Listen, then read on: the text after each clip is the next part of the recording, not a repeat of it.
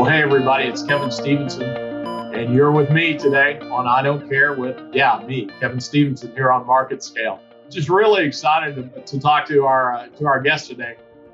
Very interesting topic. Not a lot of people know a lot about federally qualified health centers. And so we've got an expert here that can share with you and with me a little bit more about those. And so our guest today is Cesar Herrera, who is the CEO and co-founder for Yuvo Health. Cesar, welcome to I Don't Care. Thank you, Kevin. Pleasure to be here. Yeah, really glad to have you. And as I was saying, you guys are in the federally qualified health center or FQHC space, and relatively new company. So tell me a little bit about how your company came about and why you chose to step into the FQHC space. Yeah, no, sure. So first and foremost, what Yuvo Health does is we provide administrative and technology wraparound services specifically to support federally qualified health centers, particularly in enabling their transition towards value-based care. Now, before we get too far in, talk to people about what is an FQHC. Yeah, happy to. So federally qualified health centers are regulated by HRSA, which is Health Resources Services Administration, specifically to provide primary care and wraparound services to Medicaid and uninsured individuals in what are deemed as medically underserved areas. Okay. There are 4,000 medically underserved areas across the U.S. And how you think of defining them as pretty much areas in which there are not enough primary care providers to support the population. And you can generally think of them as either in hyper-urban locations or in rural locations. Okay.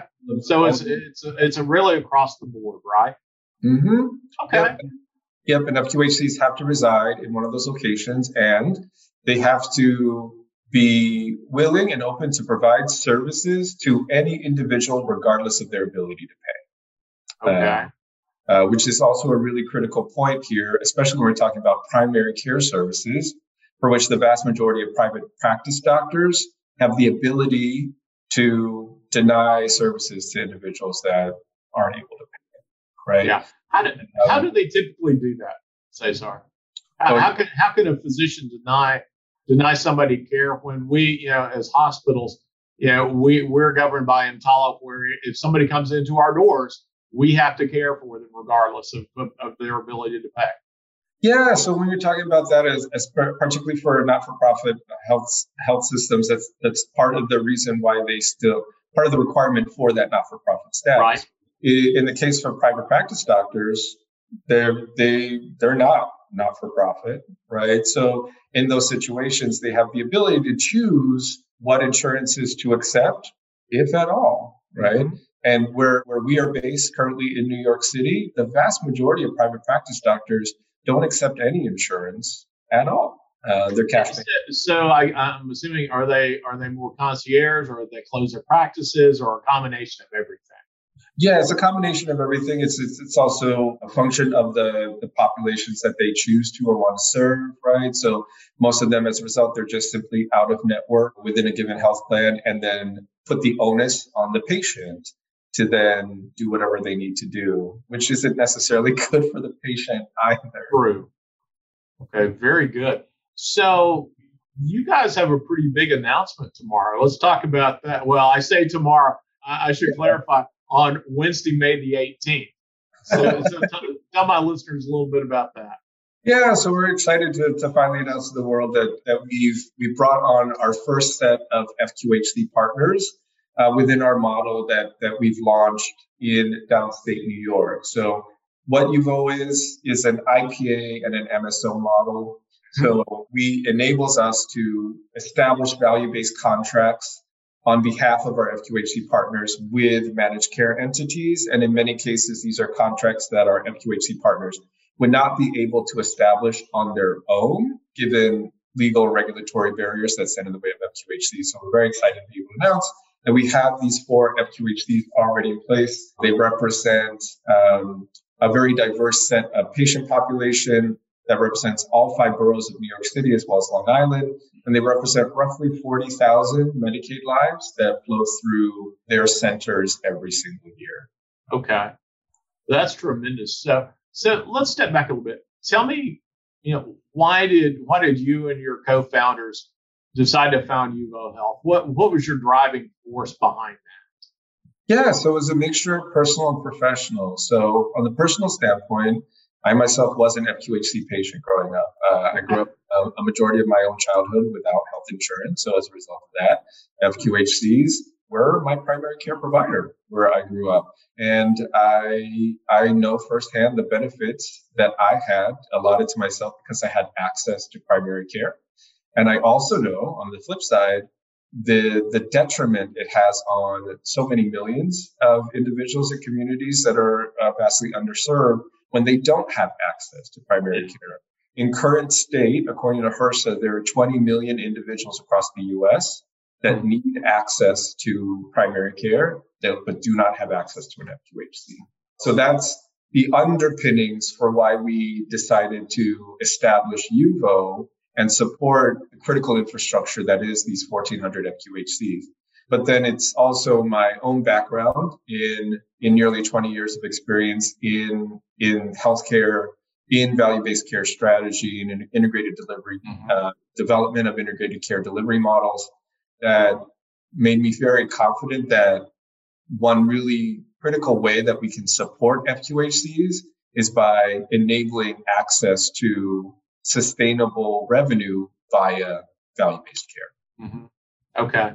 So the value-based care models that you're supporting, in my background, I not only hospital administration, but I also ran ACOs and physician networks as well. Yep. So I know the heavy quality component of that. And so, talk to me a little bit about how you support these FQHCs, because I know in my own experience, sometimes it was really difficult to get those patients engaged with my physicians.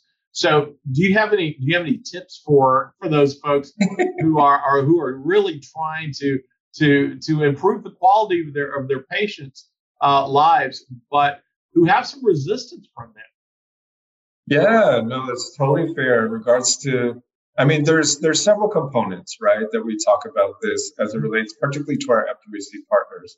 There's certainly the patient engagement side, but before that, there's just foundational elements around access to data. In this case for us, we think of everything holistically. It's one thing to then be able to manage the care of your patients when they're in your four walls. But when you then start transitioning to value-based care, now you're at risk for all services that are rendered, regardless of where they are rendered. And it becomes very difficult for you to manage that care if you don't have visibility into all the times in which they go outside your facility. So that's one of the first foundational pieces and elements that we have here is understanding, like collecting all this data, aggregating into a single data warehouse, and then making sure that any of our providers then has full visibility of this is the total universe of costs and encounters associated with your patients, right?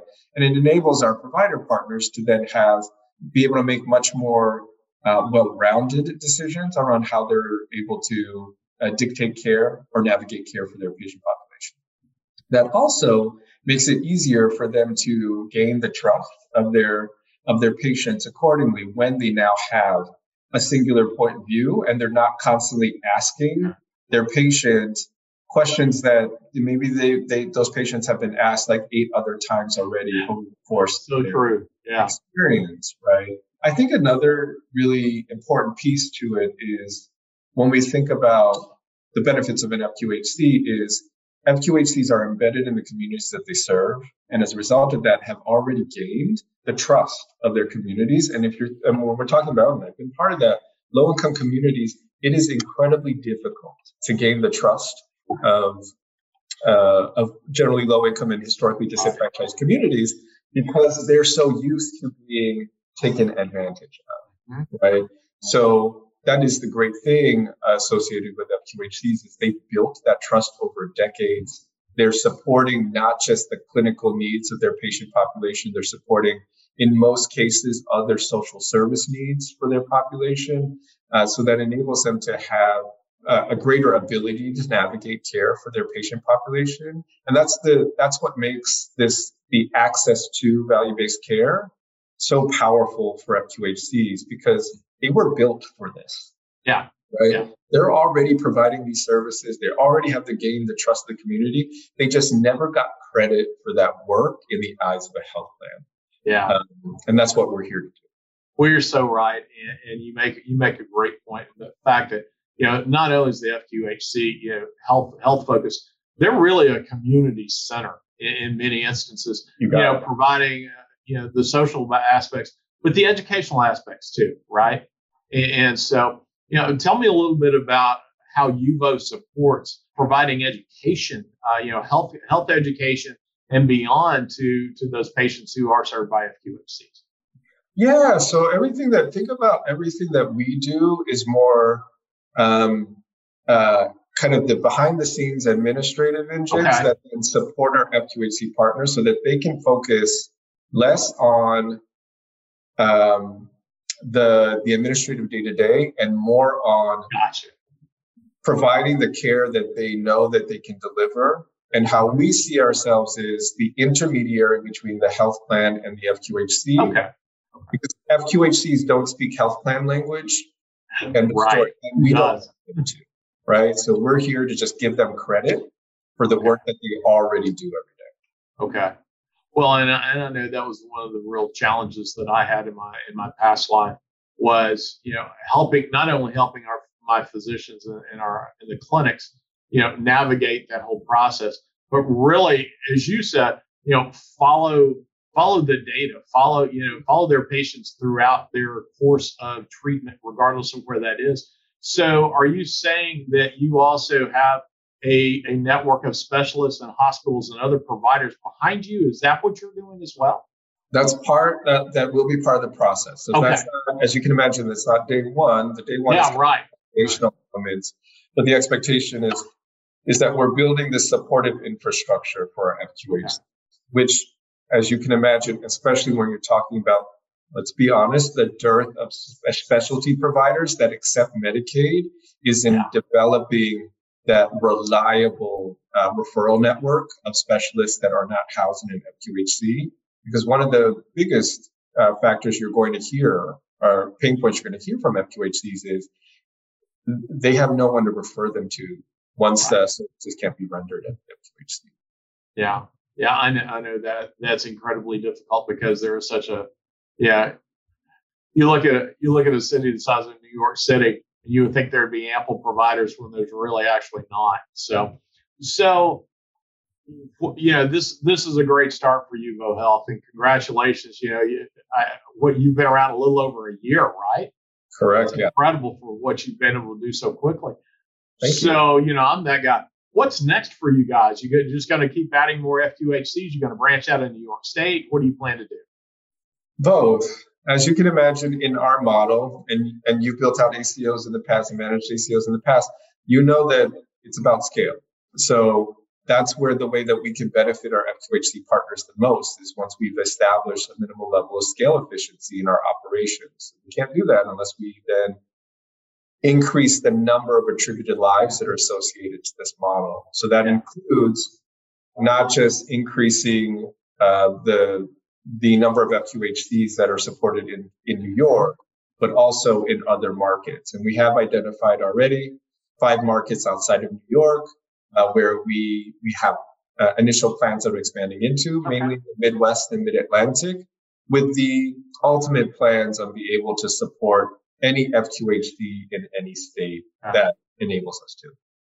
Yeah, I think it would be really interesting to see. You obviously have a great niche right now in New York City, in that large population, but I'd be really interested to see, what you could bring to, say, a truly rural market, because, those are the FQHCs I'm a lot more familiar with. I've been in a number of, I'm based here in Texas, but have also worked in Arkansas and Kentucky and some other places where, tremendously underserved populations and predominantly rural. And so obviously those needs are ramped up even more so because, take your referral provider needs and multiply that times about 100 because they're just not there anyway in those states.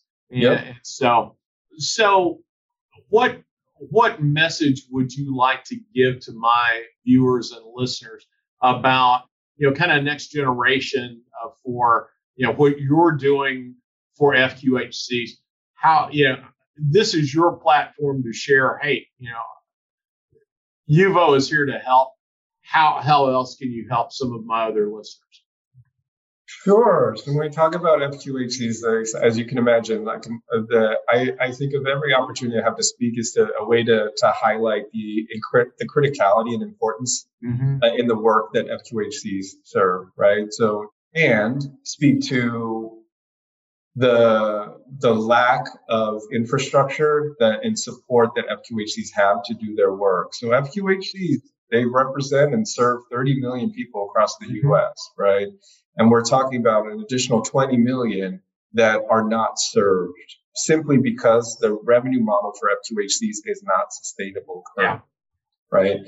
So if we don't address that problem of ensuring that there's a sustainable revenue model for FQHCs, then we have a very significant reckoning that we're going to be facing, because you'll see FQHCs unfortunately shuttering, not because they want to, right? And as a result, then you'll see low-income individuals that are then having to flood into super high cost centers of care like an ED or a hospital for primary care, which we also don't want. It's not good for the patient, and it's not good for the healthcare financial ecosystem. Right. These are all just going to show just how important it is for us to continue involving not just primary care physicians into this dialogue of sustainable healthcare financing, but most critically primary care providers that serve predominantly Medicaid and uninsured. Okay, a crazy question here. Obviously, you're working with existing FQHCs now, and again, I'm here in Texas. We're having just the continued rash of hospital closures, primarily in rural parts of the state. Do you foresee, or can you currently work with, say, a local community that just lost its hospital and help them set up an FQHC?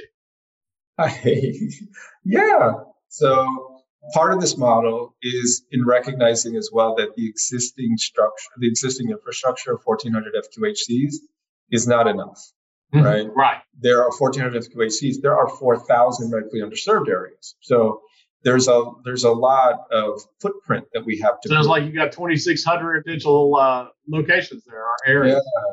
Yeah. And for us, we can't build we're not a not-for-profit organization, so we can't build out our own FQHC. Yeah. Our mission is to then leverage this infrastructure that we're building at scale to work collaboratively with community to then stand up and spin off new FQHCs wherever it makes sense. Well, good, because I know that's a real issue for a lot of small towns. They just don't know how to go about it. Yeah, it's a really rigorous process in order to then qualify as an FQHC in any market, and it is our responsibility and our duty to alleviate the burden. We want to make it as easy as possible for communities to build out their primary care ecosystem. Very good. Well, Cesar, any final words before we close out today? No, I've really appreciated this conversation, Kevin. Thank you so much for having me on. Well, it's been a pleasure to have you on, because you're doing a work that really needs to be done to help serve those who are disenfranchised and underserved. And so thank you so much for doing that. So, folks, that was Cesar Herrera, who is the CEO and co-founder of UVO Health, based in New York City. Obviously, you can go to, I would be remiss, what's your website? Yeah, it's www.uvohealth.com. Perfect. Okay, so viewers and listeners, if any of you have any needs for their company's assistance, or just have some more questions that I didn't ask that you were interested in, please reach out to them. So with that, this is another episode of I Don't Care with me, Kevin Stevenson.